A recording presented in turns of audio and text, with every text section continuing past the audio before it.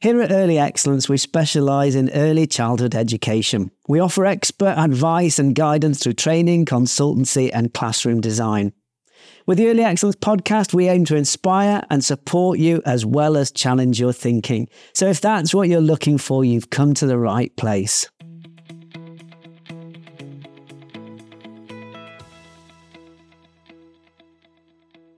Hello everybody, Andy Burt here. Welcome along to episode 92 of the Early Excellence podcast. In this week's episode, we're joined by Nicky Turner from the Australia Multi-Academy Trust, which is a trust that we've done lots of work with at Early Excellence. I've done a project just last year, in fact, with lots of the early years teachers and practitioners from Australia, and I know that there's also a project going on at the moment in terms of Key Stage 1 practice as well. So we know Nicky really well at Early Excellence. Now, Nicky joined us in our new studio at Early Excellence to talk all about developing children's early literacy and early phonics skills as well. We had a really interesting chat. So here you go. Here's my Early Excellence podcast chat with Nicky Turner.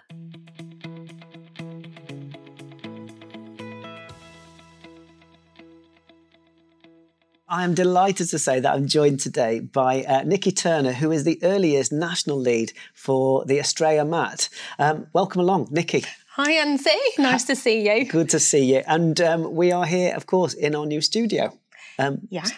The first recording of the podcast in our new studio. So very exciting. Yes, and we've been here today to look at Key Stage 1 provision, in particular provision for Year 1 and how that changes from the early years.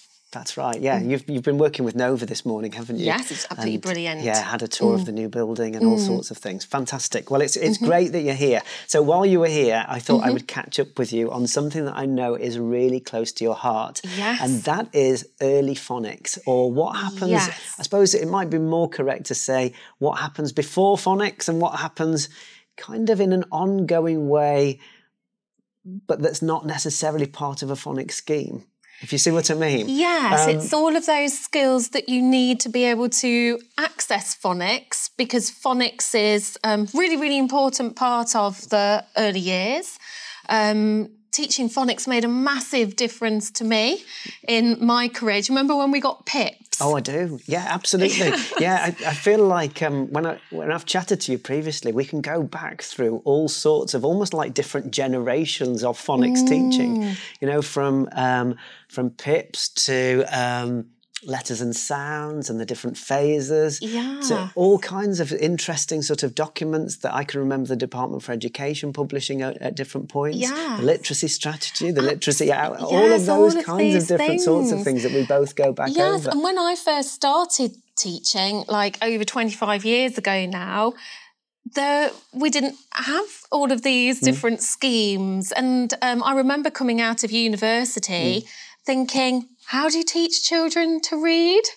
It's that kind of, that's not sudden, sure how to that do sudden it. realisation, and then you're like a sponge in your early first few years of Yes. teaching, aren't you, where you're really picking up all sorts from more experienced teachers and also from what you read or the courses that you go on. It's such an interesting time. Yes, and then I was lucky enough, we got progression in phonics, which was PIPs, and I think that made a massive difference to my understanding of teaching children to read, and in particular the synthetic phonics. It did make a difference. Yes, it absolutely. really did, And then we got the letters and sounds after PIPs, and obviously things have moved on. Yeah, definitely. Now, but and it's become such a major thing, hasn't it? We're going to talk about all sorts of things as part of our conversation. So we've made a list of things to work through, haven't we?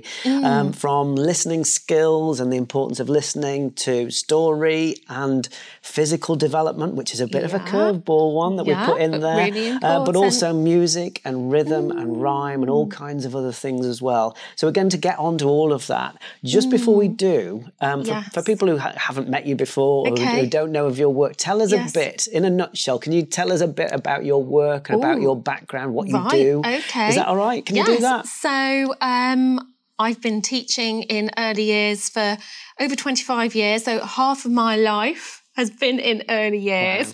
Wow. And year one. Yeah. I've worked in a variety of schools, from little village schools to large city schools. So lots of experience in lots of different situations. I've worked as local authority advisor for Leicestershire. I've been a children's centre teacher as well, moderator. And then I've come back into, I still see myself as an early years teacher because I still am in the classroom, but now I'm leading a team of 18 early years leaders in the classroom, and we are looking at how we can develop our practice to make sure we're doing everything that we can to give children the best possible start of school. Yeah. And what I think is brilliant as well was, obviously I've worked with Australia a lot over the last couple of years, is what I think is brilliant is that you're very much a hands-on leader. Yes. You're somebody who will go into each of the schools. I'm sure you know every early years lead within Australia really well. You know their schools, you know their settings, you know their challenges, you know their, the catchment area that they serve, you know all of the different things about them. And also you've worked really well, I think, worked really hard and very effectively in terms of going in yourself and showing and modelling. Modelling what it is that you would do in this situation, modelling what you would do in terms of early phonics schemes or whatever, phonics skills rather. Yes, and we were just doing all of those sorts of yesterday. Things. So I was in one of our settings at Denby, Maine. Yesterday, and I was doing coaching, mentoring for one of our teaching assistants. So I'm with the children, and we're looking for opportunities to facilitate learning and the shared sustained thinking and what it would look like. And in EY, a lot of it is play-based learning, and children are choosing where they want to learn. So it's about how to spot those opportunities of when to stand back, when to intervene, exactly what to do. Really interesting. But I am there in the classroom as a teacher working with these children, and then working alongside teaching assistants and teachers and early years leads, doing all coaching and mentoring. Yes. Yeah. It's really good. Yeah, absolutely. And I can tell that actually that's something that really kind of fires up your kind of motivation, and your interest is right there in terms of actually on the ground with the children and also with the adults in the classroom. I need to know what the children are like, because if I I'm advising people to give the accurate advice, I need to know exactly what's going on in their classroom and to understand the cohorts. It's got to come from a place of truth, if you know what I mean, Andy. Yeah, absolutely. People have got to believe that actually what you're saying is something that you believe in, and that you would stand by and you would be prepared to do it yourself. I would be doing it. That's it. I will not tell anybody anything that I wouldn't do myself and couldn't do myself. Yeah. And the proof is in the pudding, that I'm in there in the classroom. Yeah, definitely. There's a real honesty there, I think. Yeah. I think that's and important. Sometimes things don't work. Yeah, definitely. No, absolutely. It doesn't. When you work with young children, actually, sometimes the best laid plans, end up all over the place, don't they? Yeah. And we all get that. Yeah, no, it's good. I like being in the classroom because that's what I'm about. I am an early years teacher. Yes, yeah, absolutely. And then you mentioned that you've done some work recently with the Department for Education. So you are, of course, the national lead, and you have very much taken it to a national level because you've been working with the Department for Education. I have. Exciting stuff. Tell us about it. Really exciting stuff. So I was asked to present Foundation Years Live event in Birmingham. So there was myself presenting, Ofsted and the DFE. So I was quite daunting, but I thought I'm going to do it. So I did a presentation all about what comes before phonics. And from that, the presentation was really well received, and I was asked to write a blog. So I've done that, and that will be published soon. And then my presentation can be accessed more widely. I've also done a vodcast, and that will be published soon. So I've done it. Watch this space. So watch this space. There's a lot to come. Brilliant, which ties in very well, of course, with what we're going to talk about. Yes. So DFE approved, Nicky Turner. Yes, I know. Talking all about phonics. Okay, so let's dive in then. Okay. So the first thing we need to say, which I think is a really important point, is that whilst we're talking about what comes before phonics, and there's lots, and we're going to cover lots of ground, we are talking about what comes before, but at the same time, that doesn't mean to say it stops when your scheme starts. Absolutely. Because if we do that, then I think there is a real risk that young children will find it increasingly difficult to access the scheme, whatever scheme that might be. Schemes can be great. They give you a really good structure to be able to support your children in terms of developing a range of skills. However, in my experience of a range of different schemes, there are sometimes some gaps, and I think some of the gaps are the things that we're going to be talking about today, really. And it's important that actually, that in a way, phonics doesn't just stop when you finish your scheme, or the time when, that time when you deliver your scheme, whichever scheme that might be, but that actually you're thinking about it throughout the day as part of that rich, holistic view of what young children need. Yeah. And that's what this is all about, isn't it? It really? is, because the things that we're going to talk about today, I've been inspired by Ros Bailey, who you will know, Andy, because she's done work with Early Excellence, sadly no longer here, but I was really inspired by Ros Bailey's Foundations of Literacy. So I was able to put that into practice early on in my career, and then do more and more of it and perfect it. And that is much of the stuff that we're going to talk about today. And a lot of my work in Australia has been about these foundations of literacy, these basics. But with the basics, if you keep getting being an expert, it's getting better and better at those basics. I was looking at it from the perspective, because I ride horses, that actually for the last, so many years, I am just working on the basics, but getting really, really good at the basics. Yes. So with this pre-phonics, which is the foundations of literacy, they're just basics for language development. Yeah. And we just want them to get better and better and better and better and better at basics, and then you become the experts. Absolutely. So it starts at the beginning of, this starts from birth, maybe even actually when you're in the womb, all of this basic starts. Yeah, it does. Okay? But we should carry it on all the way through EY. You don't just do, you remember phase one? I do. And I think people did phase one for, I can't remember how many weeks it would run for. It would maybe be a whole term. And then phase one stops. And then it stops. And that's my point. And then you were on phase two, weren't you? Is that I think actually phase one should really have been something that went kind of underneath everything else. That should have been stretched out, really. Because actually so many children need that. They need the listening skills. They need the opportunity to embed those skills properly over time, not just to have done it and then moved on from it. So let's get straight into it then. So the first thing that we've put on our list is listening skills. Okay, so listening skills. Why is this important? Well, as a starter, why is it important? This is one of the foundations of literacy, because if you are unable to listen, then you're not going to be able to attend to the teacher and learning at school. Yeah. So this is one of the absolute basics you need to learn to listen. You need to learn to focus on the person that is talking. You need to be able to attend to what they say. And also you need to be able to remember what they've said to you. So, and we need, with the listening as well, so there's listening and attention, but also with listening, there's that sound discrimination. And this is, for phonics, we need to be able to discriminate sounds. And some sounds sound really similar. Yes. But we need to be able to discriminate that. Learning to listen is really, really important for attention and discrimination. And there's the social listening as well, taking turns in conversation. Yes. So there's a lot there, isn't there?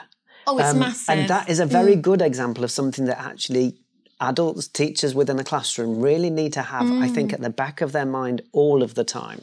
So, for example, how are we communicating with the children within the classroom? Are we making sure that we're modelling being a good listener? As adults within early years classrooms, we tend to be very good at talking. We tend to be very good at using our own voices. And that's brilliant that we do that. But we're not necessarily always that great at modelling very good listening. I know, yes. And I understand that, and I've been there, and I know what that's like. You know, that we've got a million things in our heads of all of the things we've got to do and we've got to get done, and we're rushing and we're trying to get this and that and done and so on. But it can sometimes have that impact, that negative impact, where actually we don't stop to listen to the response. We ask a question, but we want the answer very quickly. And if somebody hasn't got the answer quickly, we might move on quite quickly from them. Yes. Or we don't give them the opportunity to answer in enough depth because we're actually trying to be pacey. And pacey can be good, don't get me wrong, but it can also at times, I think get in the way of the quality of responses. So I do think we have to be quite careful. Yes. Does that make sense? It does make sense. We do, because we are teaching the children, and children learn not just from what we say, but from watching us. They learn a lot through watching us. So we need to be modelling those great listening skills. And I think what's important for an early years environment, because they're busy, aren't they? And there's lots of these resources. And often an early years environment can be quite noisy. Yeah. And if you're a child that finds it difficult to hear foreground against background sound when people are talking to you, or you're in like your adult-led little teaching bit and everything else is kind of like buzzy around you, that's really difficult for you to tune in to whoever is talking, what you need to listen to, if you are somebody who finds it difficult to discriminate foreground against background. So we need to teach that. We need to set opportunities up for children to learn how to do it. It's a skill that we can learn. Yes. And, EY classrooms, they are noisy, especially if you're one of we've got high ceilings. And a lot of our settings have got high sound ceilings. Bouncing around is a common thing, isn't it? Yeah, so we need to look at how we can, we want our EY to be busy. Children are doing stuff. Of course. But even with children talking, it creates like this buzz, and it can become very difficult for children to hear. So we need to look at how we can reduce noise in our classrooms through like soft furnishings, creating little, pockets for children to go in, places to learn that's got barriers. Yes. So we're reducing sound absolutely. Pollution. Definitely. Yeah. But also thinking about which areas of provision you might have where. And how you might deaden sound. Yes. So maybe using rugs or using soft furnishings, but also thinking about, well, actually, do we need to have the noisier block area, perhaps, if it's a noisy space? Do we need to have that near to where the book area is? Or do we need to have it near to where another area is that it actually is quieter? And is it more effective to pair areas up where actually we're looking at having slightly quieter spaces together? Really, which isn't always possible. It can be quite restricting. An earlier space can be quite restricting sometimes. Yeah. But if possible, I think it's certainly worth looking at. Yeah. Yes, and sound discrimination. That's right. Yeah. And this has to be taught. All of this needs to has to be taught, and it doesn't happen by kind of like osmosis. You need to be really aware of this. The Ros Bailey's book, Foundations of Literacy, it's all in there. That book really helped me. It has to be taught. So sound discrimination, things like, listening walks, tuning into different sounds. One of the ones I remember that we did mindfulness and stilling. So we're lying there and we're being really silent. No one's talking, but then you can hear dripping tap. Or you hear a lorry go past outside, or you can hear the cheep of the birds. You can hear all of these things that normally you're not tuning into, and discriminating it. Oh, that's Mrs. Broughton running the tap. Oh, that's he's just gone to the toilet and flushed the chain. That's that sound of water, and that's a different sound of water. Discriminating. Oh, that's the washing machine that's on, and that's the hum of the fridge. Yeah, and just discriminating against all of these sounds. That's an aeroplane that's gone over. That's a helicopter. and learning to tell the difference between these sounds. Yes. Because if we want children to discriminate against, they need to be able to discriminate against, other sounds. Running water and jumping tap. Absolutely. Or the washing machine and the dishwasher. Yeah. These different this has to be taught and it has to be set up, and you need to provide the opportunities for it. You do. So you've got to be aware that sound discrimination is a skill that children need. If phonics is, I've had great success with phonics. It's really important. If we want children to be able to access it, then we need to make sure that we're teaching the skills that they need to be able to be successful at school. Not just in phonics, but it's for everything, really, isn't it? Yeah, I mean, there were a couple of things that you made me think of there. The first is that there's a brilliant poem by Roger McGough called The Sound Collector, which is brilliant. It's about somebody kind of creeping in and collecting all the sounds and taking them away. And within the poem goes through a list of all of the sounds. I think it was the ticking of the clock and the kind of the bubbling of the water or something like that in the kettle, or all kinds of different sorts of sounds that are collected, and that you can then use that as a starting point for going off and collecting your sounds from around the school, which is a really good one. Be lovely. And in sound discrimination as well, words that sound, not just sounds that sound similar sounds. Different, but words as well. So we might have, like a collection of objects. You've got like a bat, a cat, and a hat that they sound similar, but there's something different about them as well. And for children to be able to hear what is the same and hear what is different, that's really important. This is an important skill for phonics. You need to be able to discriminate similarities, differences in sounds and in words. Yes. And we need to teach this. And there'll be all sorts of lovely games, and there's lovely fun things. games that we can play with children. Things like, I was just thinking as well, musical instruments. Things like having two musical instruments that you might start off with them sounding very different. So two completely different sounds, having them, say, behind your back, having played an instrument to the children, maybe a tambourine and a bell, then having them behind your back and then saying, right, which one am I now going to play and which one is it, having just played it?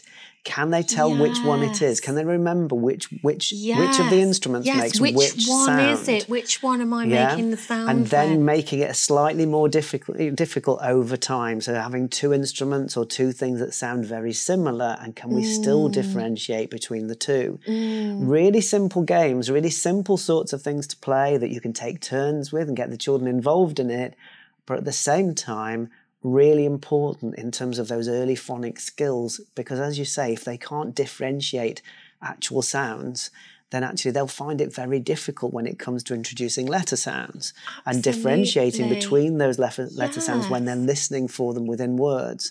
So really important stuff. Yes, and the way that our hearing develops with left ear dominance, right ear dominance. And actually we forget because, we probably weren't even aware of it when we were, 4 and 5, how our hearing is developed, that we need to be making sure that we're doing all of these developmentally correct activities that's going to support children to be ready to access the phonics, because it is a big part of school. And what we're talking about today, Andy, is very important for, nursery. They need to be doing all of this in nursery to make sure that children have had every possible opportunity to be ready for the next stage in their education. That's right. See, and I often find that when I work with nurseries, particularly in the sort of the final term before those children go to school, often there's pressure, I think, or certainly teachers or practitioners feel pressure to kind of get them ready for school by introducing letter sounds earlier. Whereas personally, my feeling is that actually I would personally much prefer it if people did much more of this, of what we're talking about today, of those really strong foundations for literacy, rather than starting the phonics, the kind of the slightly more formal phonics earlier.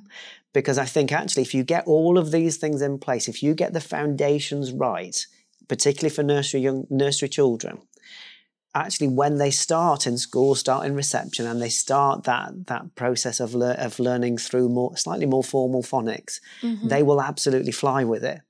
But if they haven't got all of these things in place, they will find it really difficult. They will. I've got a little saying that I share with my EY teams, and it's make time to take time, and in no time you save time. But it's right though, isn't it? It's right.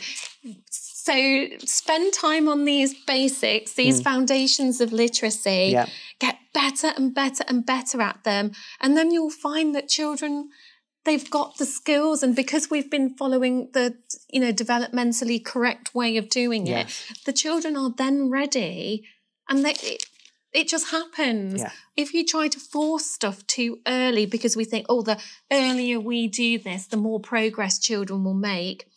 No, but they don't. It can often be very counterproductive. It can be. If we end up doing things with children that they can't actually access yet. Yes, because their hearing hasn't developed. Their eyes haven't developed. Yeah. They can't focus near and far away yet. So I think we do have to be quite wary of that. Okay, so learn lots to listen. Lots there on listening. Okay, let's move on to the second point on our list, and that is story. Okay, so tell us about story. Why is story important now? So story should be a big part of early years, and because it's just such a joyful thing, isn't it? Storytelling. It is. So you will have seen the research on the number of words children hear depending on kind of like socio-economic backgrounds. And, there's lots out there all about closing the language gap, closing the vocabulary gap. And for children that are coming from homes where a lot of language isn't used, the gap can be huge from those children that have been in homes where there's a lot of talk. To close that language gap, we actually need to be reading and getting children to join in with stories 4 or 5 times a day. And typically, you might just be telling 1 story a day, but that isn't enough. Children need to hear a lot of vocabulary to close that gap. The recommended amount is 4 or 5 stories a day. Yeah. And you can fit it in because I've done it. Yeah. Exactly, which goes back to what we were saying earlier on. I know that you've done it. And it's about that, I suppose, valuing that time of telling stories. So that it's great to share a story at the end of the day, don't get me wrong, but that shouldn't be the only time that we're using story and sharing stories because the opportunities are really rich. And the opportunities that I think stories provide are not just about literacy skills, or not just about language. You can access so much across the whole of the EYFS frameworks, whether we're talking about understanding the world or whether we're talking about personal, social and emotional development and that degree of empathy and, being worried about a character or kind of problem solving or mathematics. There's all sorts that could be accessed through story, of course. Yes. And so it is crucial. It's crucial. And to close that gap, it's 4 or 5 stories a day. Yeah. There is a DFE document, and it's got all of the statistics in there about how many words children hear. And to close the gap, they need to be hearing millions of words. And the only way that we can do that is making sure that we've got that language-rich environment and the 4 or 5 stories a day. Yes. And in stories, there's vocabulary that you wouldn't use on a day-to-day. Yeah. In your normal, of course. So that kind of story language, the kind of and how you use it is important for children because, of course, unless they've heard story language and how we might talk about a character or how we might talk about a setting or whatever it might be, actually they're going to find that very difficult when it comes to telling their own stories. So they need to have that experience, don't they? Absolutely. We want children to have imaginations and to be creative, and children have got to go and write their own stories, haven't they? You know, in school, that's one of the things they do. But if you've never had that experience of listening to stories and you don't know how stories work, then where do your ideas come from? Yeah. And, you know, children hear stories and then they take it off into their own play, don't they? Yeah. And become these characters. And then you've got it in Small World, you've got it in socio-dramatic play, you can dress up, make props, and children then become the characters and then they know what it's like to be that character. Yeah. Absolutely. If you're going to write about the Gruffalo, then being the Gruffalo is going to give you... Absolutely. And it's important to say as well that this doesn't necessarily mean that you need to, if you're going to share a story, that you need to make big changes to your classroom provision. So you don't need to suddenly have, you know, if you're reading the Gruffalo, you don't need to have lots and lots of different Gruffalo enhancements around your room. I would always say if you've read a story well and you're really engaged with the children and you've got them really enjoying it, then actually your children will go off and they will find ways of interacting with that story and using their imaginations. You don't need to set up an enhancement specifically for it. Do you see what I mean? Yes, because they would go outside and I think we can turn ourselves we can end up sort of kind of overdoing things sometimes and over planning things and making too many changes within an environment. Yes. I think actually if you've got open-ended materials within your room, if you've got as many open-ended things as possible, the children will use them. Yes. You know, in your for different stories, won't they? Instead of having the actual costumes, if you've then got fabrics, then those fabrics can be anything, can't they? Absolutely. So, you know, if you've got some grey fabric, it could be a wolf. It could, it could be anything, couldn't it? It could be a bear, anything. It could be anything. A superhero's cape, anything. So, yes, keeping it simple and having stuff that you can adapt. But story, it's huge. It has to be a massive part of EY. It builds vocabulary, also children understanding how stories work, story language, and you know how stories have got like that rhythm. Yeah. I'm just thinking about like the Linley Dodd stories, you know, the Slinky Malinkies and that rhythm to it. It's great. Absolutely. And it builds up children's memory, hearing these stories, and the same story again and again, Andy. Sometimes we think, oh, we'll just do that story once and then that's it. Children like to hear the same one again and again. Yeah. In my class, it was always Not Now Bernard was a favourite, and Little Rabbit Foo-Foo. Yeah, there's so many. And the ones again and again. I think the repetition of it, actually works really well, and kind of adding your own enjoyment into it and kind of making it yours, I suppose, in a funny sort of way. So like I used to always share with my classes, I used to share Where the Wild Things Are, which is one of my favourites. Yeah. So by Maurice Sendak. And it's a great book because actually it's been so beautifully written that there aren't that many words in it. And yet it kind of he uses the words so economically that he somehow manages to take you on this magical journey without using pages and pages of writing. Yes, and some of them have no writing. Yeah, it's just this sort of I'm trying to think what the words of it. I remember the night Max wore his wool suit. That's how it starts. And created mischief of one kind and another. See, isn't that brilliant? His mother called him Wild Thing. Yeah. But I remember it. And that's the other thing about story, is it goes into your memory. Yeah. And you've not heard it for ages. No, absolutely. But it's I know there. it. But isn't that brilliant that with so few words that actually, you know, the night Max wore his wolf suit is just such a great start that just takes you straight into it. And you think, crikey, I'm going to find out about this. Yeah. And then there's a bit in the middle which I used to absolutely love where he goes to the where the wild things lived. and they have this wild rumpus. The rumpus. Yeah, and it says, and now, said Max, that the wild rumpus start, and then they rumpused and they rumpused. And we used to do a little jig with this rumpus, and they rumpused. And what a great word. And it's just fantastic. Rumpus. So that enjoyment of word and the enjoyment of spoken language and vocabulary is something that I think you're always teaching, and you're teaching it through story. And rumpus, when would we use that? Well, exactly. Yeah.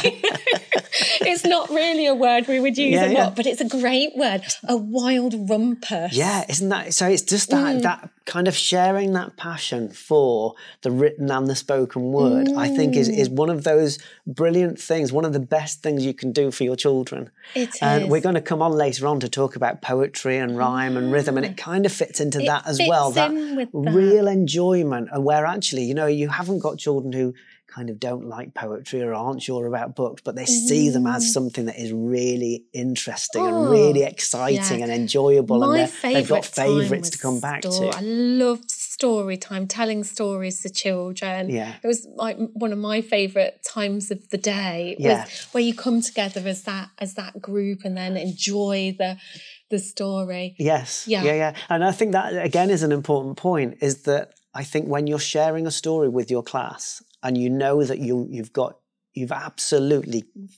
right story and you've got the right moment in the day and they're absolutely all with you, what you've got there is a shared experience that I think is really valuable too. This is something that all children are all enjoying all at the same point, and they've got this shared experience together, something that they could go off and play with and kind of play about with, like we said before, we're within their play. But also you're creating this community of learners, aren't you? Where they're all together and we belong together as a team that here. That is a really good that point, kind of Andy. thing. It sets the scene for that class group. It's like that family grouping and having these experiences together. And I would say that, storytelling is foundations of literacy. Yeah. But it runs all the way through. It does. We wouldn't stop storytelling. Now we're onto, the phonics scheme. This runs all the way through. It's a basic, but we can get really amazing at the basics because look at these fantastic authors. Yeah, They're just fantastic at the basics of storytelling. Absolutely. Absolutely. So story and lots of stories and lots of enjoyment of stories. 4 or 5 stories a day. And how I used to fit it in was when we came in the morning, we had transition. And then it's like what you said, Andy, we come together as a group and it was story. And that set the scene for the day. And it also set the scene for tuning into the teacher, whoever's telling the story, the person telling the story, and listening in and watching. So you've got your auditory and your visual skills in there as well. So it's developing lots of the basics. So we had morning gathering. Then before we went to lunch, because we'd gathered, then we've gone away. And then before lunch, we came back as that group. We had a story. And then we went for lunch. After lunch, gathering as a group, and a story. And after lunch, it was our stilling time and we all lay down for story. And it was a story without pictures and we used to imagine. And then it was story before home time. So that's how I fitted it in. It was at those where you're coming together as a class, that's where we had story. Yeah. And it was an important transition point. Yes, absolutely. Absolutely. And the story at the beginning of the day, that often set the scene because that might be the story that's linked to my literacy. And you know how you could set your class up where there's things to do with that story, those wow provocation moments. Yeah. So you can fit it in. It seemed maybe it's doable. Oh, I can't do 4 or 5 stories. I've got all of this to do. You can do it. Yeah. And to be honest as well, I think if we're valuing it, we have to then fit it in. Yes. You know what I mean? Yes. I think it's about actually what are we prioritising really? For a school, say as for many schools at the moment, when I work with schools and settings and we talk about actually the needs of the children on entry, it's very, very common in this sort of post-pandemic time where actually we know the needs of the children right up and down the country are around communication and language and around personal, social and emotional needs. And so actually story is a great way of, particularly around communication and language, as we've said, of supporting those skills. And so I think we've got to make sure that actually what we're saying the needs of the children are and what our practice is fits together. Absolutely, because if we've got these gaps in learning and particularly gaps in communication and language, well, there's loads of evidence. There's DFE documents about closing the language gap is through 4 or 5 stories a day. Yeah. And if you're then saying, oh, I haven't got time for 4 and 5 stories a day, I've got to do this, actually it's counterproductive. Yes, absolutely. Because actually the research shows to close the language gap 4 or 5 stories is a really good thing to do. Yes, absolutely. And then you're not doing it because I've got to fit this in.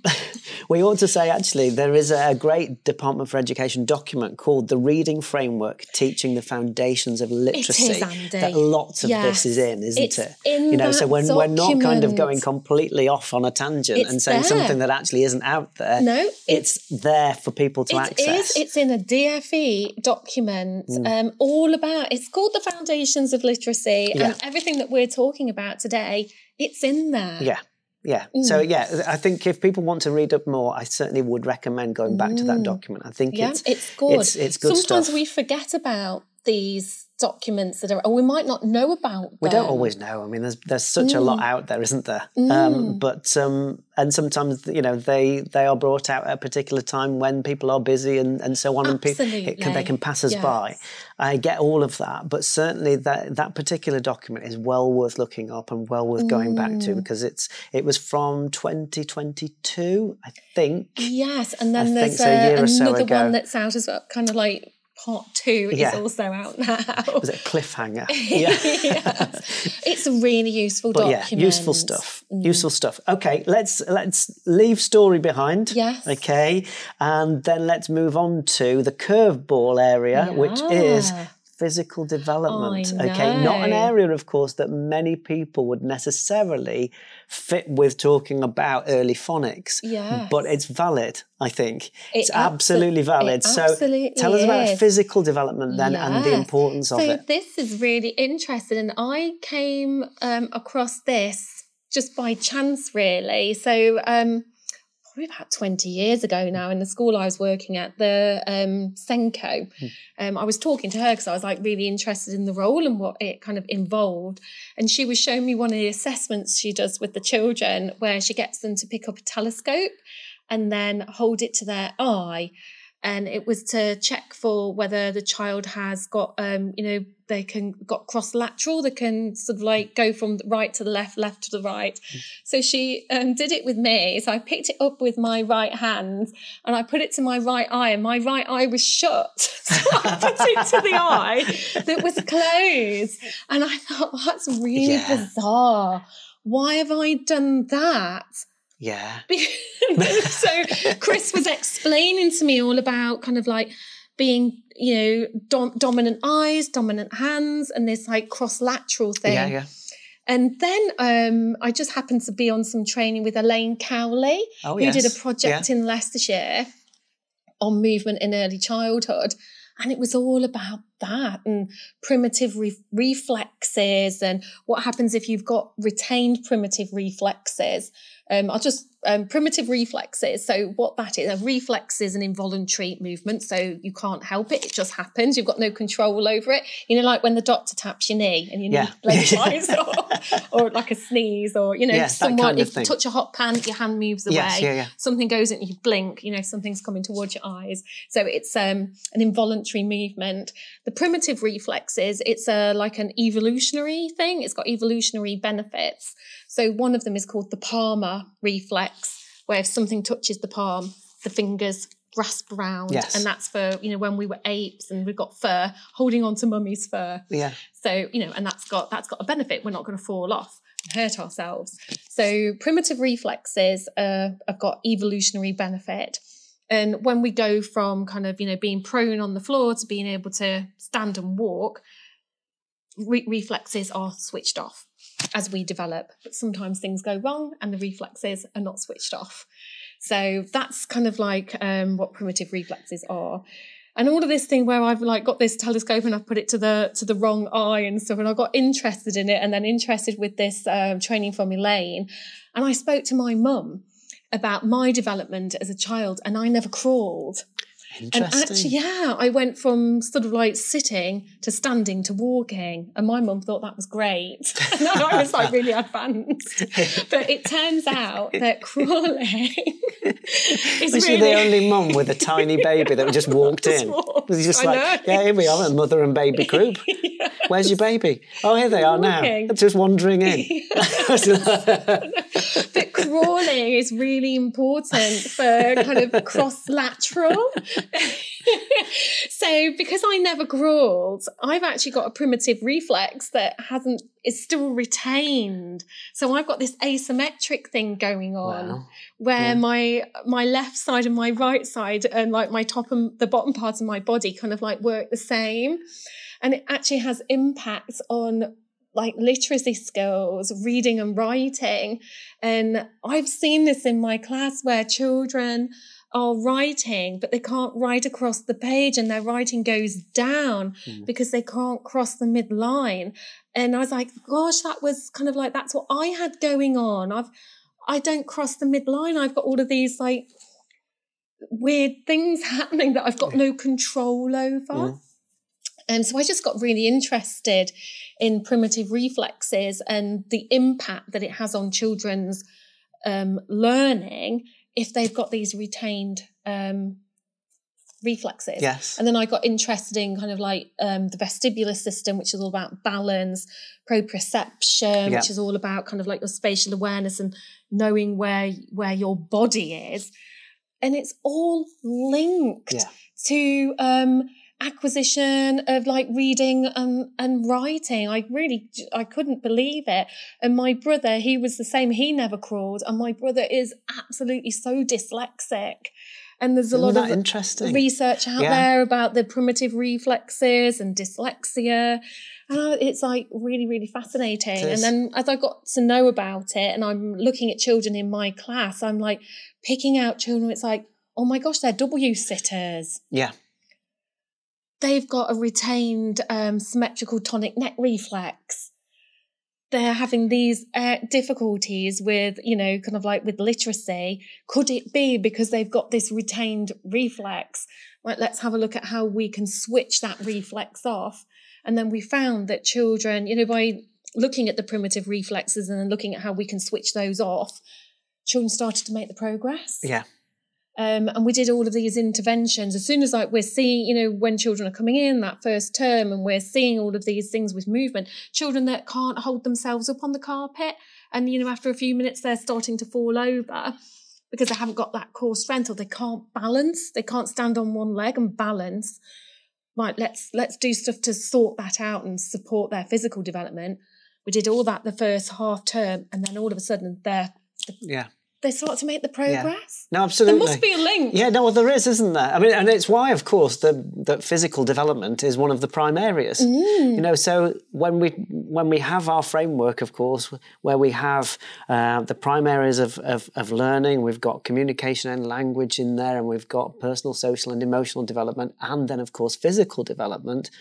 They're there because actually they underpin the learning across all of those other areas, and physical development does. It absolutely is. And so is. I think it always puzzles me that actually we've got that as a prime area, and we know that, and it should be, but that actually I don't think we talk enough about the importance of physical development in underpinning everything else. How it underpins literacy. Yeah. Why would you maybe make the connection? It's only just because of Chris at the school and because I got on Elaine's training that I found out about it. And then, like Elaine said, how much do we value movement in the early years? And we have the stuff that's outside, but where are children able to develop movement inside? And, when you've got children that are kind of like swinging on the back of chairs, they're doing it for a reason because their body needs it. Yeah. So where can I create an opportunity for them to get that sensation inside or outside? So you're going with the grain instead of against the grain. Yes. If you know what I mean? No, absolutely. I mean, the other thing to say as well is that often I think we find it easier to remember things because of the movements involved. You know, when we are physically active, actually that helps us to embed that learning process. And so, you know, a song with actions or, you know, all of whatever it might be, it helps us to remember it because we're remembering it with the action. Yes. And those songs, like your traditional songs, have got left side, right side, kind of, you know, like that bilateral movement. And that's what you need to switch these primitive reflexes off. The sides of the body need to be able to work independent of each other. It's a very fascinating subject. There's a lady called Charlotte Davies who has Fit to Learn. If anyone wants to find out more about this, have a look at the work that Charlotte's doing. Yes. It's really it's an area that I think is fascinating because it's one of those areas, a bit like you were saying, where once you start to really delve into it, you realise how much you don't know about so much that is there, that is important. And as soon as you do start to read up on it or kind of go along to training or whatever it might be on different reflexes and all of the different things that you mentioned, you start to remember certain children or make links with certain children that you've got in your class at the moment that you think, oh, actually, yes, of course. Yes. Yeah, they're struggling to cross that midline. Andy, one of the things to look out for is how children sit on chairs. And you know how, you know, we want children to be able to sit on the chair and sit at the table. But sometimes if you've got a primitive reflex that has not been inhibited, the symmetrical tonic neck reflex, that when their arms kind of like move, you know, the elbows move in, their legs stretch out. It's to go from kind of like when you're in that kind of like table position to go from the floor to being able to stand up, pushing your legs out, pushing your arms out. So the teacher will correct them, and because you end up slouching, the teacher will correct and move their feet closer to the chair, but then their arms they will just want to stretch out. So your arms stretch out, your feet come in. Or the other way around. The other way around. And so, but because it's a reflex and it's involuntary, they can't help it. Yeah. You can't stop it. But there's certain exercises that we can do to switch that reflex off. So it's about understanding it, noticing it, and then responding. Effectively. Yeah. And Elaine Cowley spoke about being mind-free. And if your brain, the part of your brain that's responsible for like movement, that's like a basic part of your brain. If that basic part of your brain is still concentrating on knowing where the limbs are, even like holding the core up, holding the head up, if it's still concentrating on that, it can't be concentrating on like, you know, all of like stuff in your frontal lobe that you need, because it's working on basics. And Elaine used an analogy of learning to drive a car. And at the beginning, you're having to really think about clutch, gears, you know, all of that mirror signal maneuver. You've really got to concentrate, haven't you? Yeah. You can't have any distractions. But then all of a sudden, you're doing that all automatic, and you can listen to the radio, sing along to songs, because your body is just doing it and it's become mind-free. Whereas when I was first learning to drive a car, there's no way I could be singing along to No, you need to focus. I've got to really focus. And you're right, it's the same with children, isn't it? That actually, if they are struggling to sit, or they're struggling to do, you know, to focus or to have that attention or whatever it might be, that is going to be the thing that dominates. Yeah. You know, that's the, you know, it's all, somebody said to me once, this is another trainer years ago, said to me that you have to remember that with human beings, it's our greatest need that dominate. You know, so if you're coming into school and you're hungry, for example, or if you're coming into school and you're finding it difficult to sit still or whatever, that greatest need, whatever that might be, that's dominating our whole attention. Yeah. You know, if you need to go to the toilet, that's your greatest need. You see what I mean? It's that dominates. You can't think of something else when there is that great need. That's top of the list. Yeah. And so it fits very much with this, because actually you do have to deal with those other issues, the physical issues or whatever it might be, in order to really get to the effective learning, don't you? Yeah. Which is why, going full circle, it's why it's a prime area. I was reading some articles all about like movement in early childhood, and there was a thing about vestibular system, which is all about like balance. And it was saying that children that have got issues with their balance system, they, find it difficult to distinguish between B's, D's, P's, Q's. And it's like, what? How? Isn't that incredible? Well, how does that work? And it's like, gosh, that's unbelievable. When you're delivering the, sound cards, lots and lots, and the child isn't kind of like picking it up. They can't seem to remember it. They're not learning it. Could it be that actually there's something to do with physical development going on there? That if we looked at exercises to support development of the vestibular system, then they maybe start to recognise the differences in these letters. There's a lot to it. There's lots to it. We can't really do it justice within just sort of one section within something else, can we? But it's really important, I think, if what we've been saying on this has got you thinking, or maybe sort of made you think about particular children in the class, there's a lot out there that's well worth looking into. I've recorded a podcast with Helen Hawes, who is an expert on physical development, works with lots of schools around, just specifically around physical development. And as Nicky said earlier on, there are lots of other people out there who work around this specifically. And it's well worth looking into, because it could just be the thing that actually unlocks the potential of those children. It's really, really fascinating. And when you think of like physical development and phonics, you might be thinking of like fine motor and the letter control, control to write the letters. But actually there's loads more. And it might be something like really basic that they can't attend in the lesson because actually their brain is still concentrating on just holding the body up.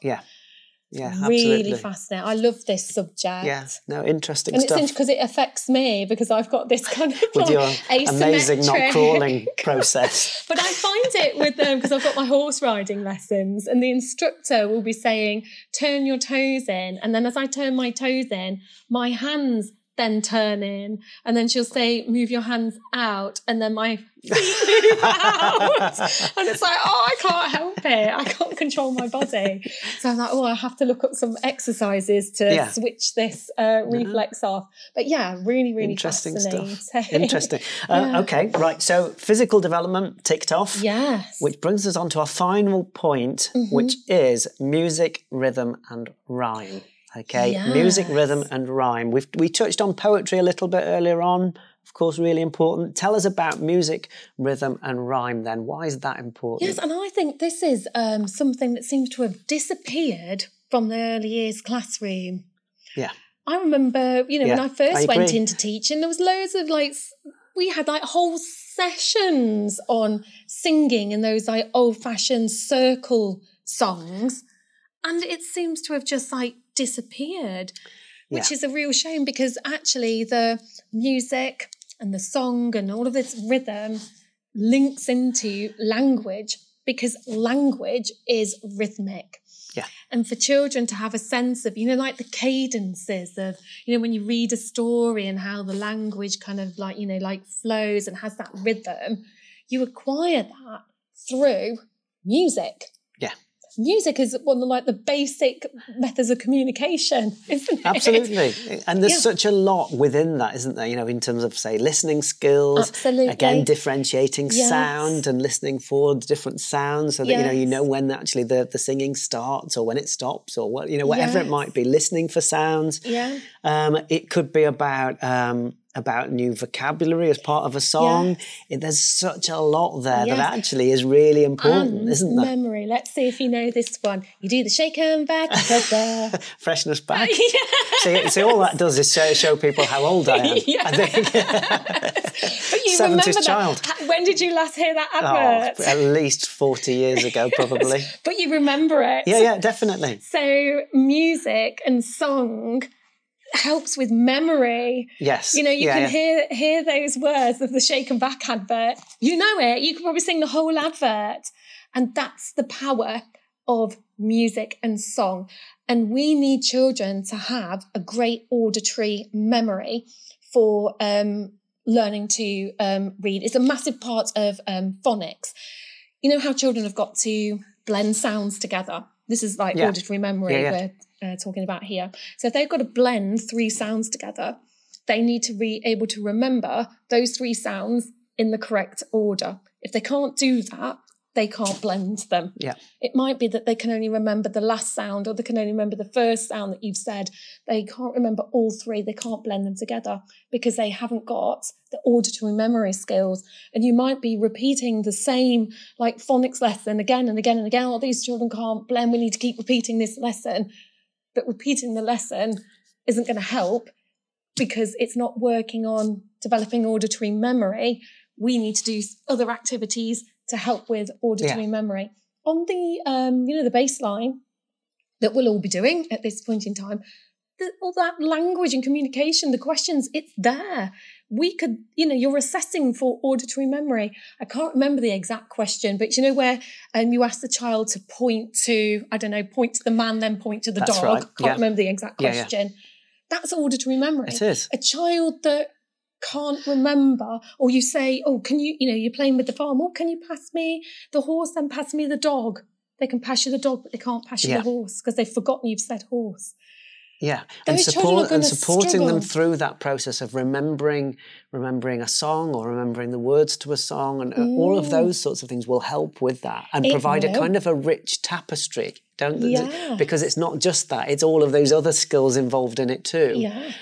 From listening to using our voices, even just developing control over using our voices and our vocal range. Yeah. It's so important, isn't it? Yeah. When you're talking about, again, going back to communication and language, we have children, quite often children will come into school without the confidence to have a go at speaking, because actually they are not confident with the sounds that they can make, with their own vocal cords and their muscles and their mouth, that actually they're finding that difficult. Yes, it really helps with that articulation. Absolutely. Of sounds and articulation of words. And you've got that rhythm, that steady beat. And there's studies as well out there, Andy, all about the connection of being able to keep a steady beat and success with literacy as well. Yeah. There's loads of it's really interesting. Really so interesting. I think my challenge to people would be, a bit like we said earlier on with stories, how many rhymes, how many poems, how many action rhymes, how many songs do your children know? Yes. I would be, personally, from right at the very start of the year onwards, I would be building up a bank of poems, rhymes, songs with actions, and all of those other things that I would know off by heart, my staff, the rest of my team would know off by heart, and my children would know off by heart. So that actually week on week, we're adding to this collection where we might have, say, 20 or more songs, rhymes and poems that we know. You need to learn a different rhyme, a different song, a different poem. Absolutely. Learn something new each week. My class, I used to teach them the Jabberwocky. Yeah, brilliant. And they could recite the entire Jabberwocky and recite it with, intonation and with expression. And that's an EY class. Yeah, absolutely. There's a high expectation. It is about high expectations, isn't it? Normal EY class. Yeah. But they knew the Jabberwocky off by heart. Yes. And another good thing about song, and especially the songs with actions, it supports with vocabulary and understanding vocabulary. So what I've observed in my own practice and what I observe in other people's practice is when you're doing like letter formation and you're saying go up straight and down straight. Do you know what, Andy? Some children do not know what up is, what down is. They don't know what straight is. That sounds like you can't believe that, but it's true. Some children, they don't have that vocabulary, but through song and movement, and you're doing it with your body, then you can teach it. The Grand Old Duke of York. Exactly, when they were perfect up, they were for up. that. Yeah. When they were down, and you can go up and down with your body. Yeah. The children are doing it, marching forwards in a straight line, then marching back down that straight line. That's handwriting practice. Of course it is. Yeah, yeah. Here we go round the mulberry bush, round. And the children are going round. Yeah.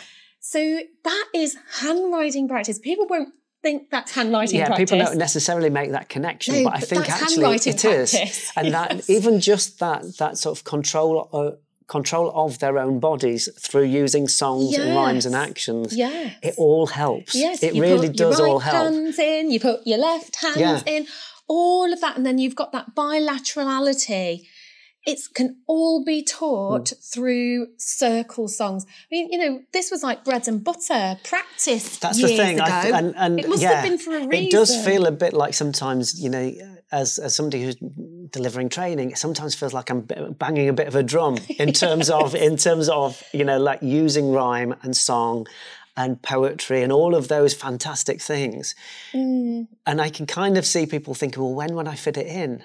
But again, a bit like I said earlier on, I think actually, if the needs of your children are around those early literacy skills, and that you're finding it difficult in terms of the scheme to really develop those skills, then actually you've got to look beyond the scheme, and you've got to look at actually the stories, you've got to look at the rhymes, you've got to look at their physical development. You've got to look at that bigger picture, I think. Otherwise, really, some children will be destined to stay just in that kind of group of strugglers. Because you've not kind of noticed that they've got auditory memory issue, or like a visual discrimination issue where they can't quite tell, those that are saying different and almost the same. And because you've not spent time looking closely and observing and talking about same, different, almost the same, they can't do it. Plus they might have something, with the vestibular system as well.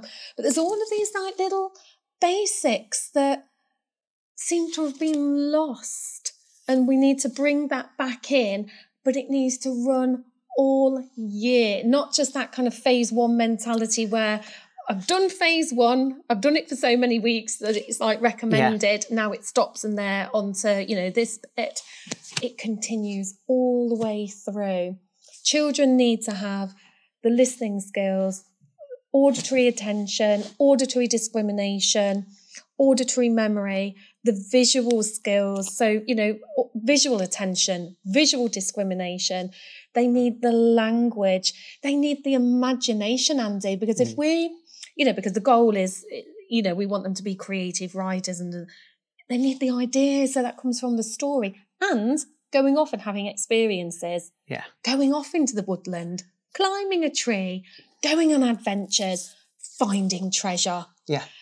The experiences underpin all that process, don't they? And so again, we've got to make time for that. And I know it is time consuming to go out and to, it takes a lot of doing sometimes to organise, might be parent helpers or whatever you've got to get done. I get that that's hard. Yes. But for some children who don't really have that breadth of experiences, they are already at a deficit, really, because they're going to struggle to have the imagination and to have the imaginative responses that other children will have.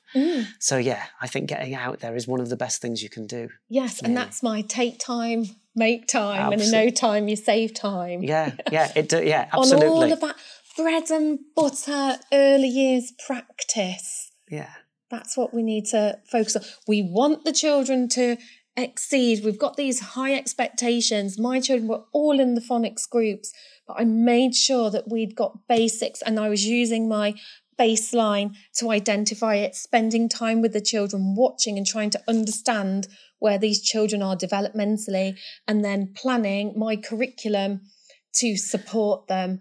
And we achieved amazing stuff, but these basics ran all the way through. So headlines, in terms of the headlines of our conversation, of course, keep going with your scheme. Of course, keep plugging away at what you need to do as part of that scheme. But think broadly. Think beyond that as well, because you will have, I guarantee it, within any early years classroom, there will be children, many children, if not all of your children, who will absolutely benefit from that broader approach of really making sure that actually you've got those physical development needs sorted, really making sure that you've got that broad and rich access to story and rhyme and songs with actions and so on.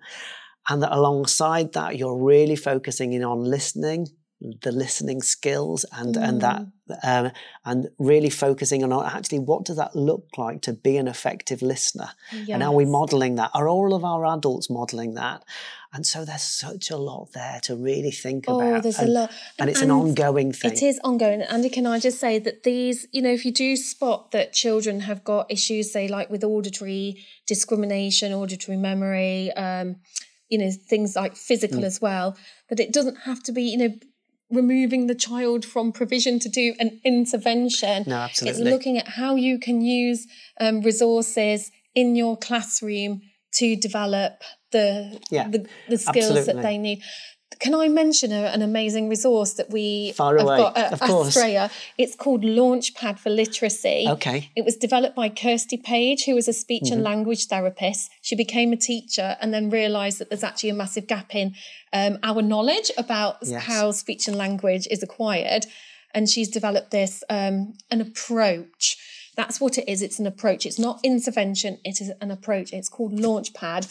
We're using it in Australia. It's absolutely fabulous. And it's got everything that we've spoken about today in a lot of detail and much more as well. Yeah. But fantastic resource to have in your classroom. Wow. No, it sounds brilliant. Absolutely, yeah. I certainly think that depth is what people need, without a doubt. Without a doubt. Nicky, it has been fantastic to talk to you. Andy. I feel like we've put the world to rights on early phonics and all of that stuff. And a bit of singing. Yeah, a bit of singing, bit of rhyme, bit of poetry, and Where the Wild Things Are as well. Yeah. All good. So yeah, thank you so much for joining us.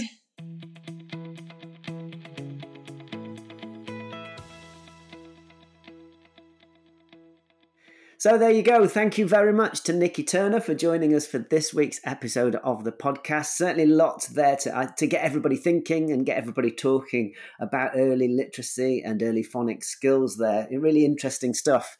Now, if early literacy is a real priority for you in your school or in your setting, then there are lots of courses, lots of early excellence courses that I think you would definitely find useful. So there are courses on mark making to writing, those early writing skills. There are also courses on literacy, early literacy skills, on communication and language. In fact, all sorts of key areas of practice.